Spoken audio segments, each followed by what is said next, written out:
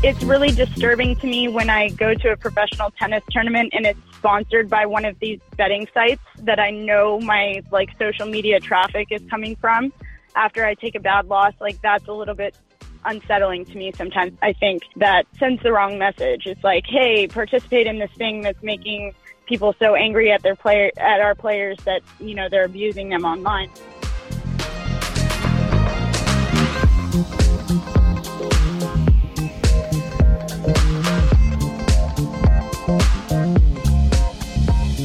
Hey everyone, John Wertheim here. It's this week's Sports Illustrated Tennis Podcast, Beyond the Baseline. This week we have a WTA guest. It's Nicole Gibbs. She just got done practicing in Carson.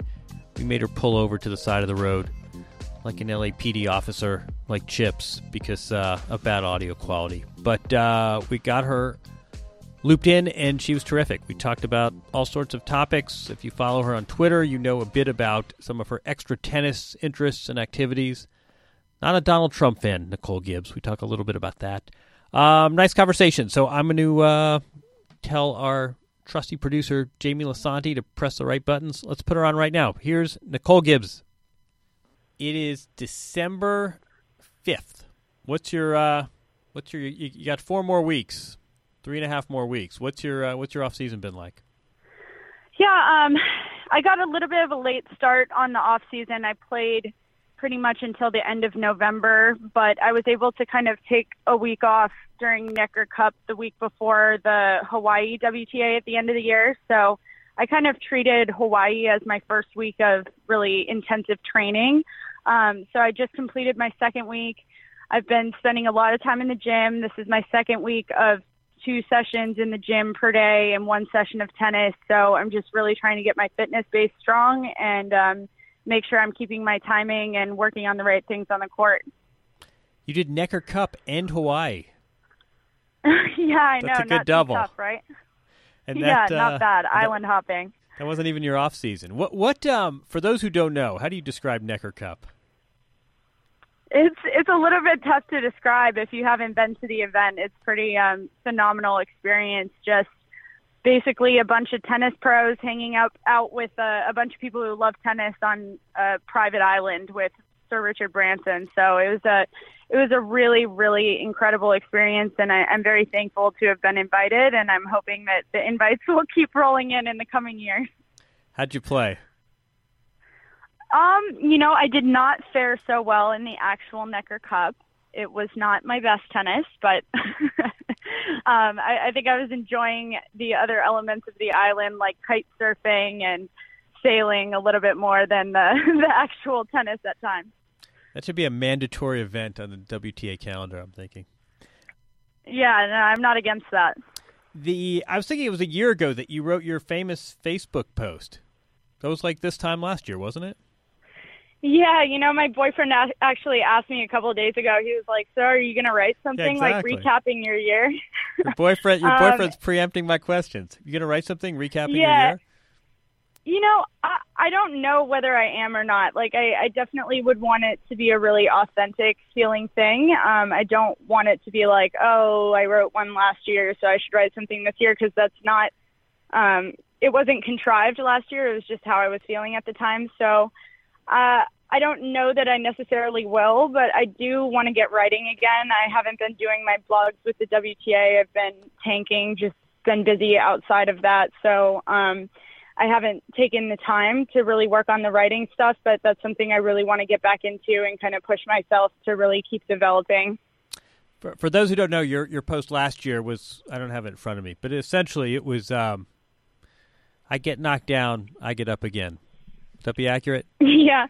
Yeah, in summary. And you had a great, and you had a nice year. You had a very nice first 90 days of the year after posting that. Is that correlation or causation? I mean, is it too simplistic to say the response you got from that post really motivated you? Yeah, I think there were a number of things going on. I think a lot of my optimism at the end of last year stemmed from the fact that I had just started a really, really positive and productive coaching relationship with my coach, Roger Smith. So I think he had already given me that spark to really pick myself up and, turn things around and kind of change the downward momentum that I had been experiencing early in 2015.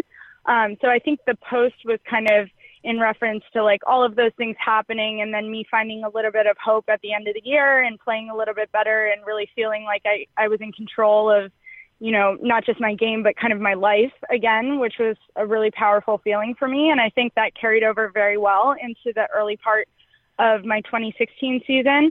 After the first few months, it was a little bit tricky for me because I sprained my hand my very first week on clay in Madrid, and that really set me back. It made Europe kind of a wasted few weeks in terms of my career. And then when I came back to the hard courts, it just took me a while to get going with my confidence again. So, I'm just really hoping for a healthy and productive 2017, but I definitely, I'm very optimistic about what I know I can do in light of my first few months in 2016.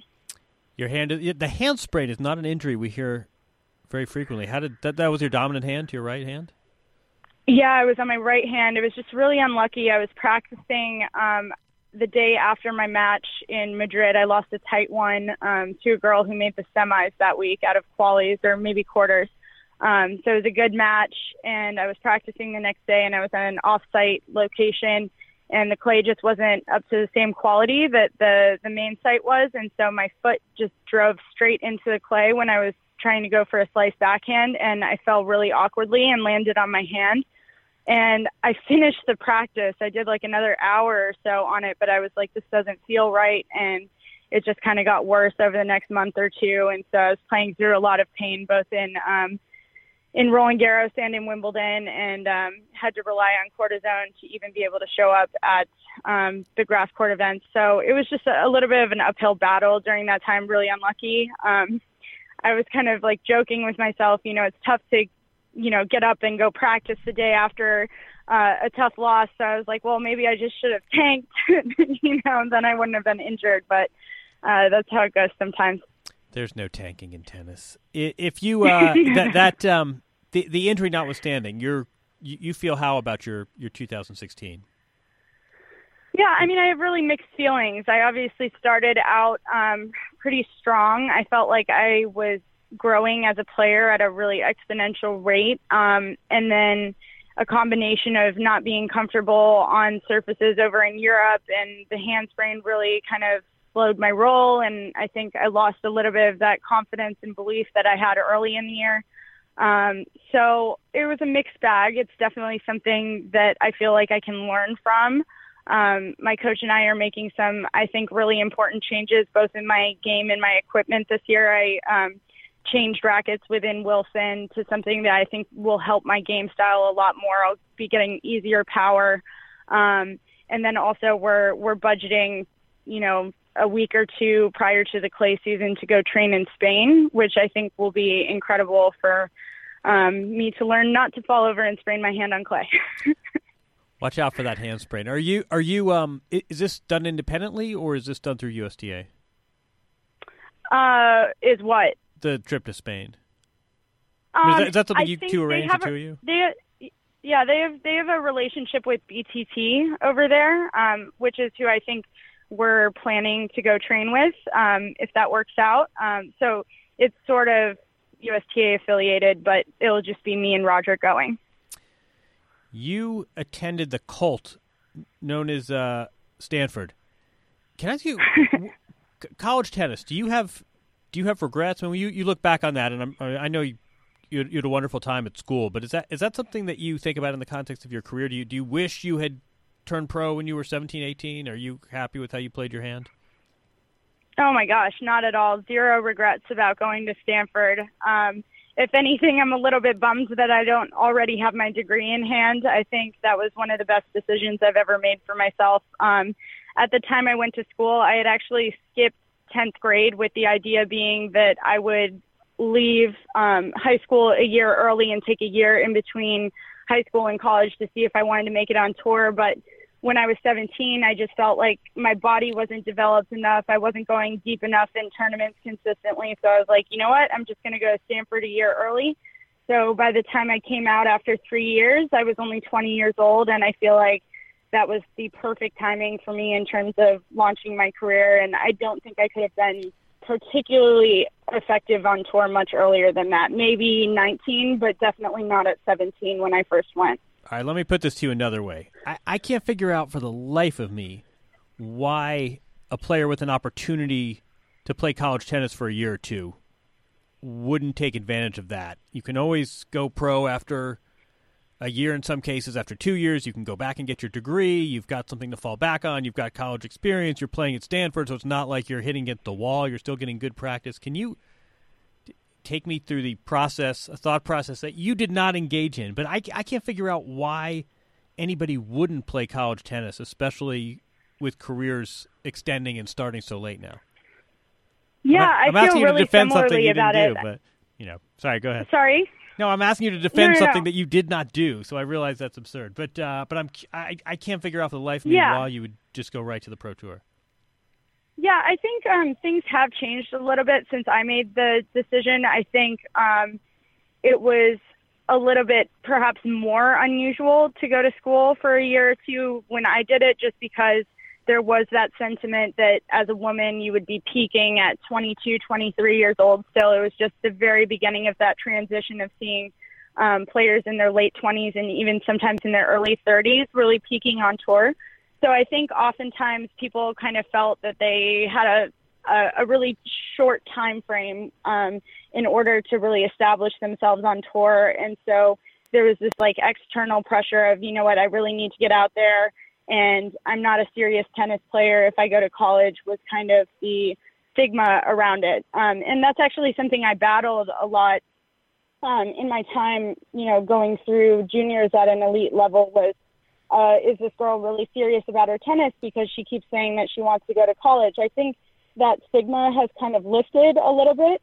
So I think it's different now, but I think at the time, that's why a lot of players were opting to go pro, is the feeling of it would be like giving up on my tennis career or something if I went to college. I never really agreed with that, but I think there was that external pressure. Now I think people are tending to make less externally motivated decisions. I think you have a couple exceptions of like a Cece Bellis or a Kayla Day who have had, a phenomenal amount of success on tour prior to age 18. And so great for them. They're already established. Let's try it on tour. But for the vast majority of players, I think they are considering college as a viable option. Good.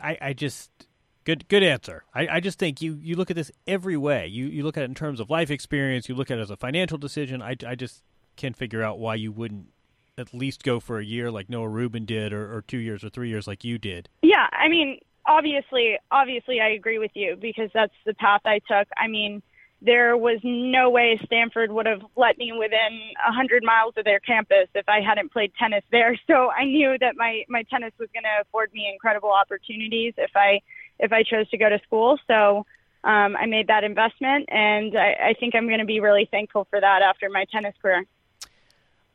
I'm going to segue here to a random one, but I did a story many moons ago, and we've stayed in touch. He's a great guy. We stayed in touch with a basketball player, Baron Davis. Went to Crossroads. Yeah. He went to Crossroads and spent half the interview telling me Crossroads stories about who got picked up in a limo and who was in his class but then got casted and had to go to New Zealand. That is your high school as well. Give me your best Crossroads story. Oh, man. I spent so little time there, I can barely tell you. You didn't have I had like a modified schedule, so I was going to school 8 to 12, and all of that was just classroom time. And then I was leaving at lunch to go train for 6 hours. So I was not on campus as much as I would have liked to be, but it was just crazy, the density of just famous people who were at the school. I think like Glenn Fry's kid was the year below me, and Julia Louise Dreyfus's kid was in one of my dad's English classes. My dad actually taught there as well. So it was just crazy. Like you'd be on campus and see a different celebrity every day. There was a Jack Quaid, Dennis Quaid, and Meg Ryan's kid was also in my grade. And, I went on my senior year retreat with him. So it was just crazy in that sense. It was very Hollywood. I should have said Crossroads is sort of the choice high school for Hollywood types. I'd heard these stories that, Goldie Hawn would be sitting next to, exactly like you said, Dennis Quaid and Goldie Hawn would be sitting next to each other at the recorder recital. I didn't know, did your dad still teach there? He doesn't. He followed my mom out to Iowa where she got a job. So he's a little bit miserable living in that climate again, but, I think they'll make it back out to LA eventually. Whoa. I did not know. Your folks live in Iowa now? Yeah, they live in Iowa, and I'm actually awful. They've lived there for a couple of years, and I have not yet made it to visit, which is terrible. They've been out to LA several times, so I feel like I am getting my brownie points seeing the family, but I really need to make it out. I'm going to make a point of that this coming year. Watch how I do this transition.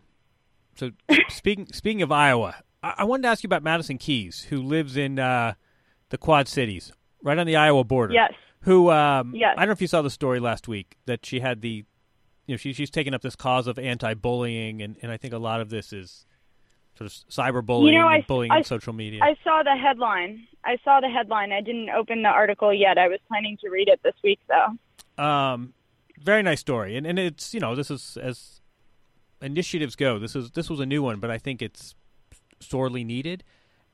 Is this something that you deal with? I mean, I'm always amazed by how people show me that the social messages that athletes get, even athletes that lose matches in tennis, and is this something you deal with? That you get these horrible messages when you don't win matches? Yeah, I mean, virtually daily.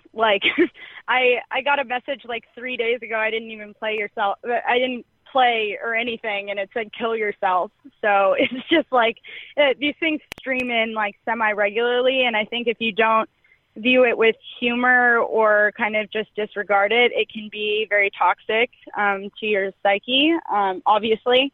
But it is a really big problem, I think, because it's this very unregulated world in which people can basically just say whatever they want to you, and they know that at some level they're getting to you, and it's really hard to find a way around that other than outsourcing your social media and saying, you know what, I don't want to deal with this, so I'm going to have my agent run my account or something like that. But I don't want to do that personally because I like being authentic with my positive fans. But there are days where it's very challenging, and you almost just don't even want to have a public appearance on social media just because of all of the negativity and hate mail that you get.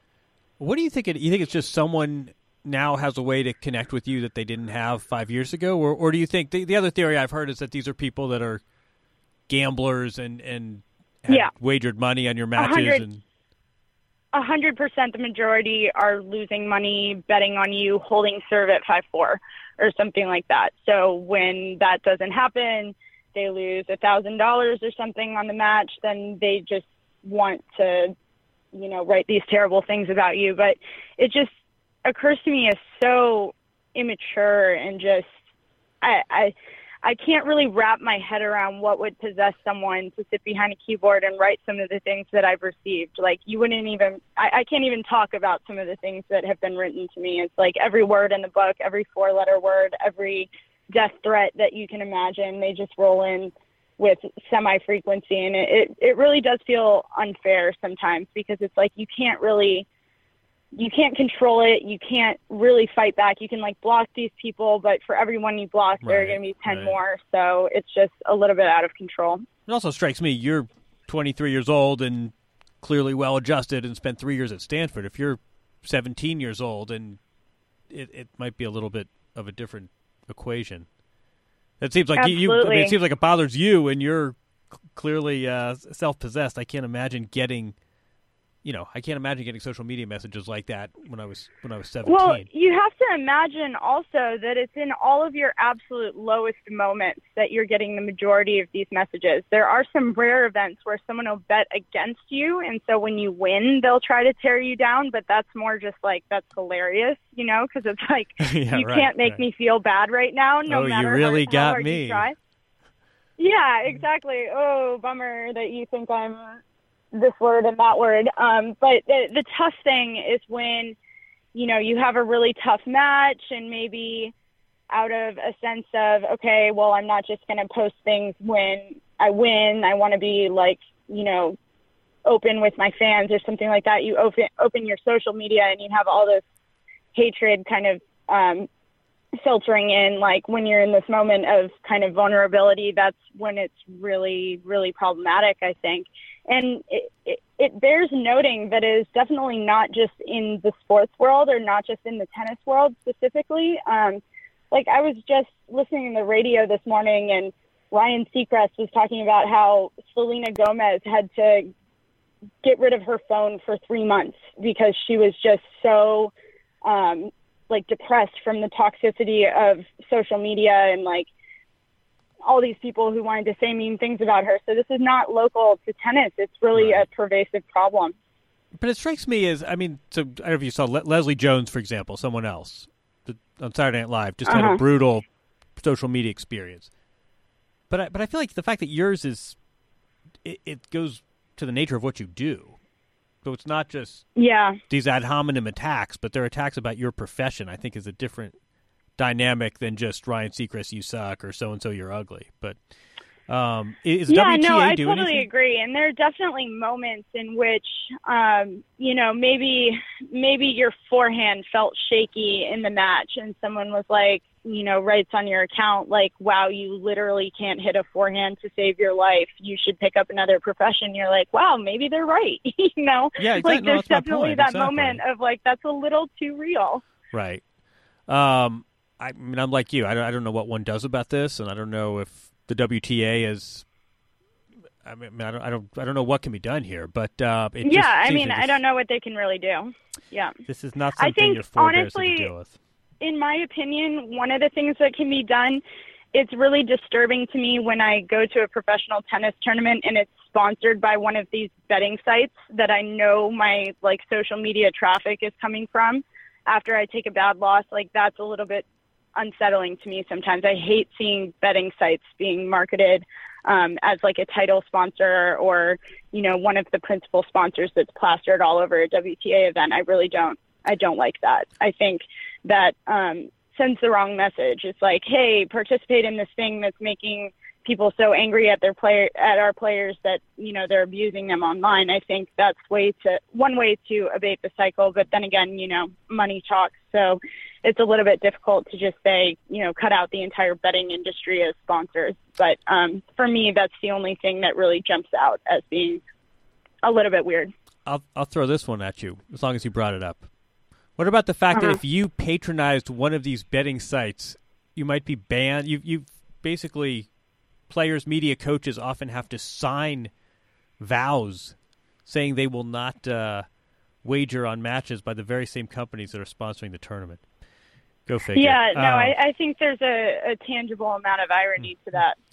I'm tangibling that irony. All right, let me ask you about your social media account because you've used it to great effect and great entertainment, but you also used it, of course, in advance of the presidential election here. You did not sponsor. You were not supportive of the man who is our president-elect. Where are you in sort of the stages of grief?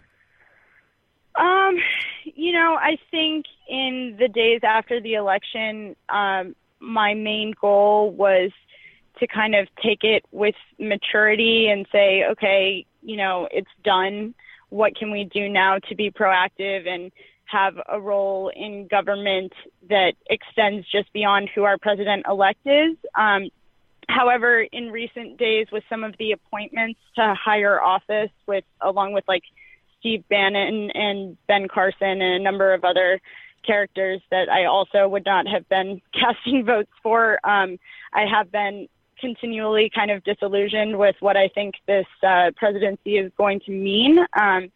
However, I reject the idea of just kind of giving up because, your presidential cabinet is not what you want it to be. I think in order to be an effective citizen and an effective participant of democracy, you have to make sure that you're still voicing your opinions and voting on things that extend beyond presidency. So that's kind of where I am right now. What does that mean in practical terms for you? In practical terms, I think that means, for me at least, getting involved with causes that I believe in.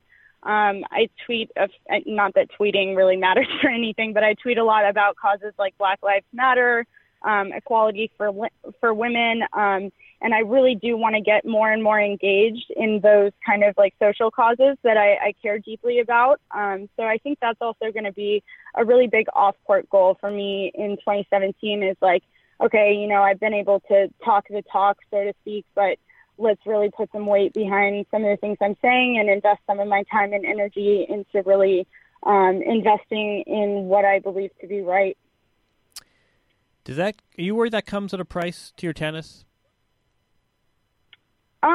No, I don't. I think, you know, my agent would prefer I didn't talk about politics at times. Obviously, there are certain brands that might be put off by the fact that I'm polarizing, or, you know, some fans might not respect me because they don't share my political views. I think there's no need for me to be hyper specifically political now that this election is over. Obviously, I care deeply about trying to get Hillary Clinton elected as the first woman president, and so I felt it would have been inauthentic not to be kind of vocal about her and her campaign. But now I think there's a way for me to toe the line a little bit more, where I focus more on social justice causes and a little bit less on who said what in politics, and just really, you know, ultimately I genuinely believe that being authentic to myself and working on things that matter to me outside of tennis actually helps my tennis, because it inspires me and makes me feel like more of a full person who's contributing to society at a greater level than just knocking some yellow balls around the court. I can't tell you how often I hear that of players who have other interests, who do like you do, who do things like writing or take on social issues or want to do crossword puzzles, just because they feel as though they need to do something more than run around these rectangles hitting fuzzy balls. Is that something? Yeah, no. I mean, what's the nature of that? Go ahead. I mean, where does that? What do you think the? I mean, I think, you know, you talk the balance is I can't spread myself too thin, and this is my athletic career, and I can't be juggling 100 balls, and I have to remember what it is that sort of I do for a living. But it also seems to me more than ever there's this real urge to diversify and to have interest in other pursuits and do things that don't have to do with tennis. Is that the nature of the sport? Is there? I mean, what do you think is going on there?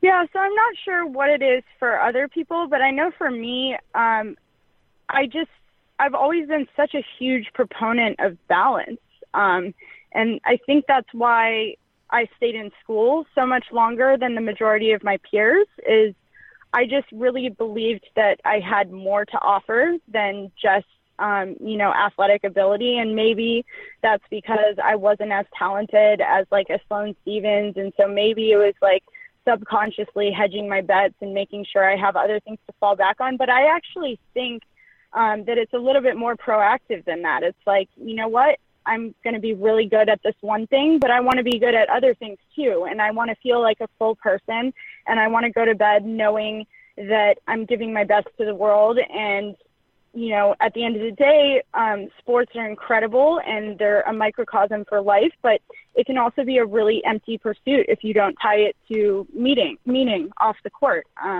Ultimately, what do I do for a living? I run around and hit tennis balls across a net. I mean, as fun as that is and as fun as it sounds, there's not a whole lot of substance to it sometimes. Obviously, you come through incredible matches sometimes where you show a lot of heart and a lot of grit, and I live for those matches. But there are other times where you're really not feeling like you're offering anything tangible. And I think that's why I have always put so much emphasis on balance, having a social life outside of the tennis courts, having an intellectual life, expressing my opinions, whether political or social justice related. Like, it just helps me to feel a little bit more whole sometimes. You know, it's funny you say that, because I was looking at your schedule. I was looking at your results before. and it strikes me sort of the wild swings, the same way you talk about your career. It seems there are sort of wild swings in the scale of what you're doing. So one week you're playing Grand Slams and there's a lot of money at stake and these are big fancy venues. And then the next week you could be playing for significantly less money. I mean, I think you played French Open, then you played an event where you won $800, and then you were at Wimbledon. What are those swings? Yeah, that sounds about right. But even I've been looking even at your fall schedule, and you're playing in major cities of the world and some not major cities, and you're playing for high stakes and suddenly not high stakes. Especially given your sense of perspective and balance, how do you deal with that? And I'm just analogizing that to other professions, where you're at huge stakes, lawsuits, and litigation, and the next week you're in small claims court. I mean, how do you deal with those swings in scale? Does that make sense? Yeah, it definitely makes sense. I think there are definitely some letdowns in the year that you have to manage. Obviously, the week after a Grand Slam, you're not going to be playing another Grand Slam. So you're going to be going to a much smaller venue, likely much smaller prize money, unless you do exceptionally well. So you definitely have to manage that. I think the most important thing is to not hyper-focus on what points or viewership or money is available at a tournament. Easier said than done, obviously.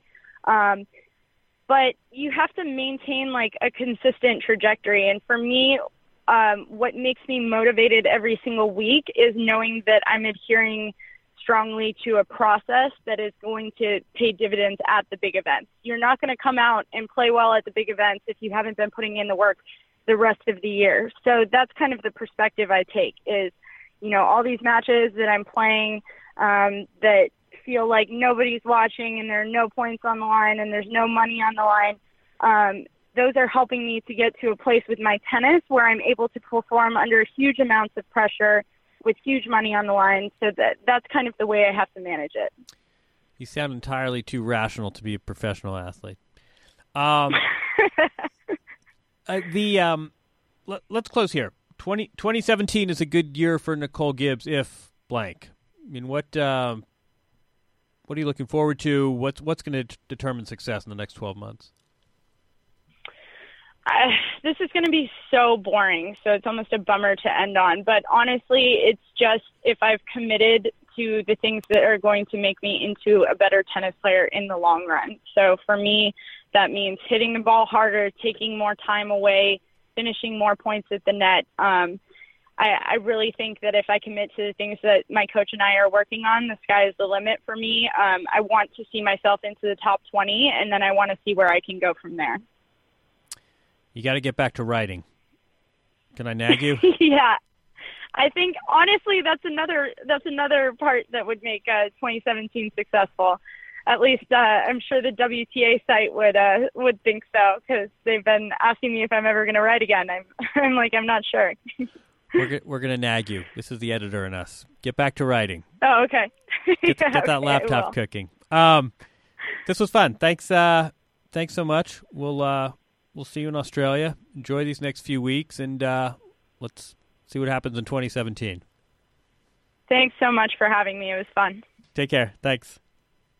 All right. Special thanks to Nicole Gibbs. Very nice conversation. That's a player to root for. That's a player to follow on social media as well, unless you're one of those trolls. That's this week's Sports Illustrated Tennis Podcast. I'm John Wertheim. Our producer, as always, is Jamie Lasanti.